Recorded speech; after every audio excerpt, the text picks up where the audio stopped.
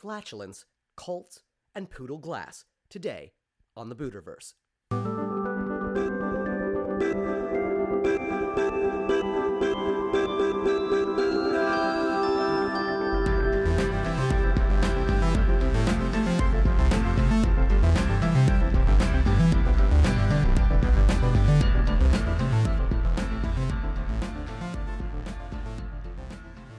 Welcome back to episode 6 of the Buterverse. Today we have director and filmmaker Joshua Overbay with us. He's going to tell us what's the problem with cults. Judy Scheinbaum answers more of your questions, and Sir Cornwallis Willoughby fills in for Vasily. All today on the Buterverse.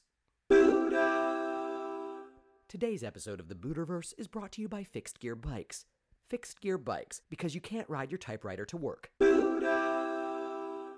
And now for news in my orbit. Who had the most fun in the Lincoln bedroom? The answer might surprise you. It's not on the official tour, but a beautiful new coffee table book entitled Mattress Stains of the White House promises to give you a behind-the-sheets look at Pennsylvania Avenue's dirtiest secrets. The project was the life's work of presidential housekeeper Gladys Wiggins, who, for 60 years, lovingly chronicled the world of smears, oozes, and dribbles she uncovered in her daily rounds. She photographed each one and kept them in a shoebox along with descriptive notes and blush-worthy speculation on their origin. The prize for the biggest stain goes to Calvin Coolidge, documented the morning of August 4th, 1925, after a particularly stimulating evening at the Russian embassy. And the most prolific stainer? No, it wasn't JFK, but rather Harry S. Truman, who Gladys affectionately termed Mr. Spitzer. An official spokesperson for the White House declined to comment on how Obama measures up. In flatular news, a British inventor has constructed a giant set of buttocks that he plans to use to launch an explosive fart at France later this month. He admits to being very pleased with the way the 16-foot-tall metal derriere turned out, saying that in the past his sculpture skills have been terrible, but that these cheeks look quite realistic. The fart will literally be powered by gas and produces an explosive noise that has been clocked in excess of 140 decibels. If the wind is blowing in the right direction, it is hoped that the raspberry, slated to be released on Dover Beach, will be audible on French soil. The man claims he has nothing against France or the French, and that they are merely targeted because they are England's closest neighbor. In a statement, he said, "If Sweden were closer, we'd be farting on them." In animal news, poodles spoke, pet psychics translated, and Google listened. At a gadget summit last week, the technology conglomerate unveiled its new product, Poodle Glass. Long regarded as one of the most intelligent breeds of dogs, poodles have grown tired of being popularly regarded as the big, harried airheads of the canine world. They have begged, but the treat they want most is to close the interspecies technology gap, and now it's within nipping distance.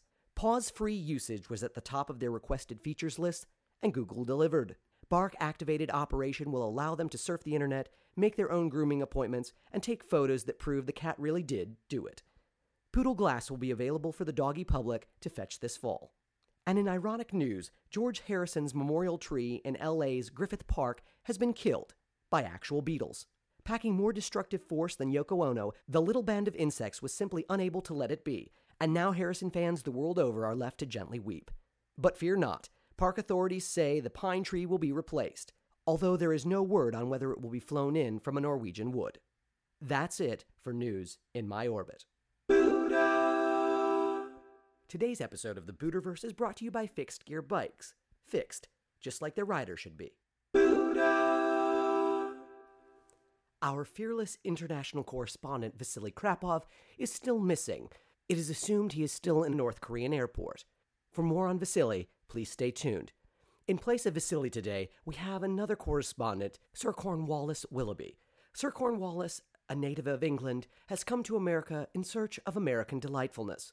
What has he found? Who's to say? Except for Sir Cornwallis himself. Sir Cornwallis, you're on the Buterverse. Oh, hello, chap. It's good to see you. Thank you so much for letting me sort of grace your show. It is a lovely sort of place you have here. A little bit sort of small in terms of what I'm accustomed to, but that'll do just fine. So thank you as always. Thank you, Sir Cornwallis. Now, what have you found in America so far? Well, I don't know who scheduled this little trip-de-dip of mine, but I will say I started my trip in Alabama. I don't quite understand this place. It's sort of like what we English call Scotland.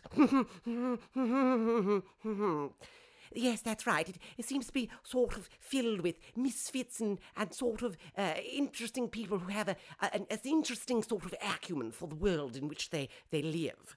Sir Cornwallis, I'm really not sure what you mean. Oh, well, yes, I think you sort of do. They haven't seen a table they wouldn't like to toss, if you get my drift. Sir Cornwallis, I have absolutely no idea what that means. Oh, you don't have to, chap. I don't expect you Yanks to really understand where we're coming from. But I didn't make the transatlantic flight, all those 12 hours or so, sitting next to a chap whose name was Buddy. I don't quite know where he was from, but I will say he thought Alabama was just the most delightful place in the world. And I've been here for days, and I simply don't know. I know you are coming to us a little bit remotely, but Alabama can't quite be that bad. Oh, my dear boy, it can be delightfully horrible. I don't mean to sort of disparage your Alabama demographic, of which I'm sure you have a prodigious number. But what we are noticing is that, well, let's be honest, I haven't seen a man without overalls in quite some time, drinking what I can only assume is a concoction of sort of a tea leaf and a lemon. I don't know what you call it. I believe they call that an Arnold Palmer. Well, I don't know what it is, but I surely know the Queen wouldn't be drinking it, and neither would I. Sir Cornwallis, are you sure it wasn't sweet tea? Oh, you make your tea sweet. Well, I do say, we do like a couple lumps or two, but beyond that, I can't imagine why anyone would want tea that sweet. There's only thing one sweeter than the tea, and that's the people. I dare say these are the nicest people I have ever met, while they do share some interesting sort of notions about the world. I will say they are very polite and lovely chaps to be around. I just don't quite fit in, you know. I was sitting at a diner once, and a woman called me Hun, and I didn't quite understand what she was saying. If she was referring to my likeness of a sort of an Attilian Hun sort of visage, or what. I just don't understand it. But you see, we will try to do the best we can on this little American venture. So certainly an American journey, if you will. Oh yes, that was of course a reference to the lovely 90s movie, A Feifel, An American Tale, where Feifel, you know, comes across the sea, and then in that second one he goes west, by God. And I say, we will be going westward sometime, someplace, somewhere, and at some time, my friend. Well, I suppose that's it. Now, I will say, the stipend that you so lovely sent me isn't quite enough to cover my room and board at what I believe is called a Motel 6. Is there any way that we can sort of upgrade to a Motel 8 or perhaps a 12? Any opportunity? Any chance at all? Okay then. Well, thank you so much. I will tell by the lack of response that we're staying at the Motel 6 one more night, one more week, and perhaps for the rest of the year. Thank you, Sir Cornwallis. That has been Sir Cornwallis Willoughby. May you have delightful adventures, my friend. We look forward to hearing from you soon. Oh, excellent. And I so look forward to coming back and talking on your little show. That has been Sir Cornwallis Willoughby, and we'll be right back with the Buterverse. Today's episode of the Buterverse is brought to you by Fixed Gear Bikes. Fixed Gear Bikes, because you really didn't want to go up that hill anyway, did you? And now Judy Scheinbaum answers your question in a segment we like to call Last Lung with Judy. Judy Scheinbaum, you're on the Buterverse. Oh, hello, Emery. It's always great to be here. Episode 6. I'm loving it as always. Thank you, Judy. The stage is yours. All right, my first question is from Mavis in Albany, New York. What is the best cut of veal, she asks. I never understood those little meat maps. Seriously, I haven't understood those meat maps either. Let me tell you, the only person I let around a meat map is my rabbi, and seriously, the man cuts like a champ. I'm not gonna say he shaves too close, but let me tell you, he gets a cut just right. You know what I mean? Seriously, when you go to the butcher, 1, stay away from the pork. It can only mean disaster. I mean D-I-S-T, disaster. I would actually just stay away from the butcher altogether. Where do I get my meats? I go to the local deli. I don't do a butcher, I just go to the deli. Why? It's already pre-cut, it looks beautiful, they do a great job. You don't have to see the cow hanging on the thingamabigger. You know what I mean. Alright, what was your question? Oh, what is the best cut of veal? Well, seriously, any cut of veal is just gonna be fine. But I prefer filet mignon, It's French for filet of mignon. My second question is from Loretta in Pittsfield, Massachusetts. Pittsfield! Oh my god, I have deodorant that couldn't handle that. How does the lady fight moistness in the heat? Well, seriously. Moistness in the heat? I feel like I'm in Tallahassee down here. It's more humid than a swamp in July. The island of Manhattan was Indian for will sweat in the summer.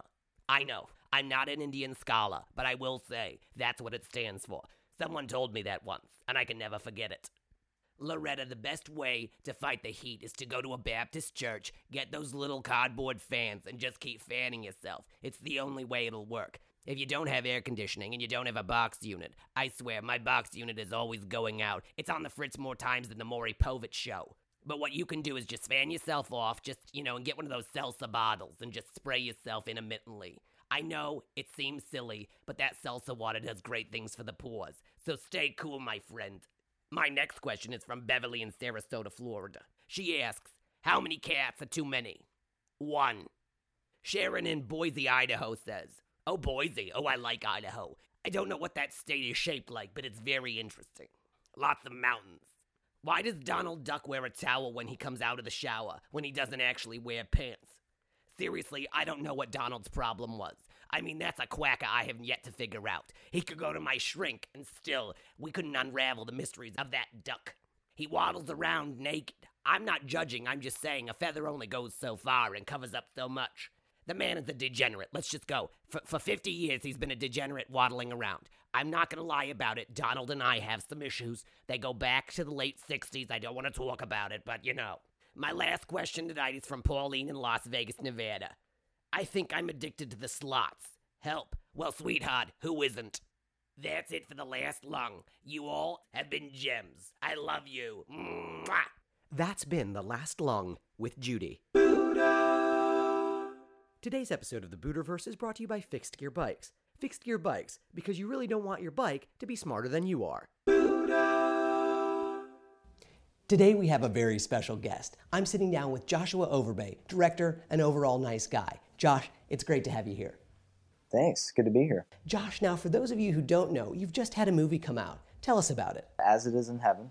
It was shot in 2012 in Kentucky, and it's about a small religious cult who lives in Kentucky. They're a doomsday cult. They believe that the world is coming to an end, and we start when they're 30 days out from that end. So it's about tracking kind of all the madness that ensues as a result of them. Are you saying there's a madness in cults? There is madness, yeah, just a bit. Without giving too much away, how do you chronicle that? I think it was really important for me. One of my goals from the beginning was to actually create a pretty sympathetic connection between the viewer and the members of the cult, to kind of, demolish this idea of crazy and other and alien, the way we often think of cults, and instead humanize. So you're trying to get people to join the cults? Ideally. So this is more of a propaganda film than it is a documentary and or a drama. Yeah, up there with Triumph of the Will. Yeah, kind of like White Fang. Exactly. I know it takes place in Kentucky, but are there any wolves in this? Any Indians? Okay, no Indians. Well, what do you have against Native Americans? I kid. My headdress is out back. Now, Josh, how did you get this funded? This is a really incredible story, I think. Listen, the only thing I've spent this much money on is my bow tie collection. So tell me what you've done with the amount of money you've had and how you got it. We financed it all through Kickstarter, so it was crowdfunded. And we pretty much exploited Facebook and Twitter to make that happen. I lost a lot of friends, but it was worth it. I love that your dedication to your craft goes so far. Cutting your friends out of this picture, literally and figuratively. It's beautiful. Exactly. So, it was, we raised, I think, around $11,000 for, via Kickstarter, and that's what we made the movie with. $11,000. So for the price of a moderately sized sedan or a new Kia Sophia... You can also get a micro-budget movie with cult members. Who wouldn't want that? Right. And speaking of a micro-budget, you have had a mega response. The Wall Street Journal, was it the Wall Street Journal? Well, they were in there too, actually. Yeah. You've just had a mega review. The New York Times just gave you 5 stars. Out of how many? I'm not sure. Okay. But how does it feel? You're nationally known for this micro-budgeted film, but great response. Yeah, it's really crazy and surreal. In fact, we were house shopping when I saw the review. We were at a stop sign. My wife just got a call from someone we had tried to contact about a rental. And so I looked down at my phone, awaiting this big review, and I skimmed through it. And when I saw that it was a positive review, I got out of the car and ran around it 10 times. Was it more exciting or less exciting than your first child being born? That's not fair. It's not fair, but I ask the hard-hitting questions. I think you all know that. It's a different emotion, I mean, when your child's born, it's very euphoric. This was more like, it was validating.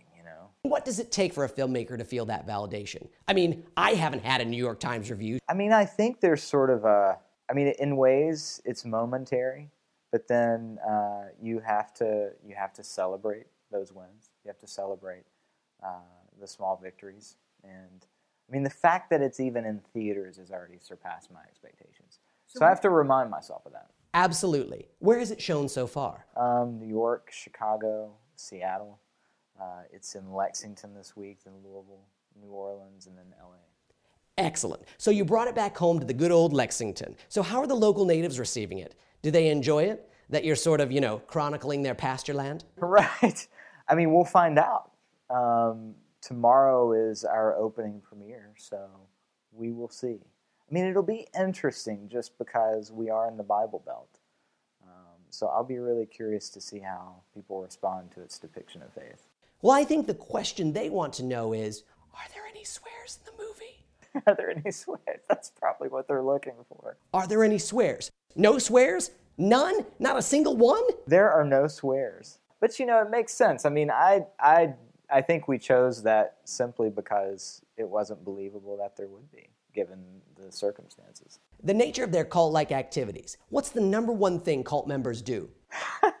That's a good question. I mean, do they just walk around with white robes all the time? What do they do? I think it depends on the cult. I mean, my take on it is that they follow rigorously. Ah, the sort of Übermensch, if you will. The sort of leader, the Führer. I don't mean to use the German words. It just feels right. With a name like Buterbaugh, who wouldn't? I don't look good in tan, if you're asking. Right. Now, the movie itself, how did you make it? You obviously had the Kickstarter campaign, but who were the minions that helped you? Well, I was teaching at a local university at the time, and 98% of the crew members actually come from that school. Yeah, I mean, almost all of them, except for myself and Isaac Pletcher. And Isaac is? Producer, cinematographer. Overall a nice guy, I would assume. I don't know if I would use the word nice to describe Isaac, but overall good guy. He's a job getter doner. I've seen some of his lighting. Heck, we could use him in here. He could make Angela Lansbury look good. I mean, he could even out all those wrinkles. He could make the Sierra Nevadas look as smooth as this lovely desk. We'll be back with Joshua Overbay right after this. Today's episode of the Buterverse is brought to you by Fixed Gear Bikes. Fixed Gear Bikes, because more than one gear would be just a little too much. And we're back with director Josh Overbay. Josh, great to have you back. Thanks, man. Now, we've covered the movie, the cult-like classic, because it is. I mean, it will be. Well, it could be. It's about cults, so I'm assuming it will be a cult classic. Well, one would hope. One would hope. Who would you want to join that cult? Why did Kanye West pop into my mind? Kanye would be there for you in a second, my friend. Now, let me ask you one quick question, though. Surrounded by Kanye's delightfulness, are all the members of your cult so far white? No. Oh, it's a multicultural cult? Kind of. There's one Asian girl. Well, baby steps. Baby steps, Josh. I think Kanye might be off-put that it's not more diverse. He would stand out. That's true. Although he may want to join because of that. Given my sincerity, I could make a good pitch. I know how you could. Now, you did actually make this movie, As It Is in Heaven, in central Kentucky. Yeah, we shot it in Nicholasville. Is that some sort of small hamlet in the hills? Well, it's where John Michael Montgomery's from.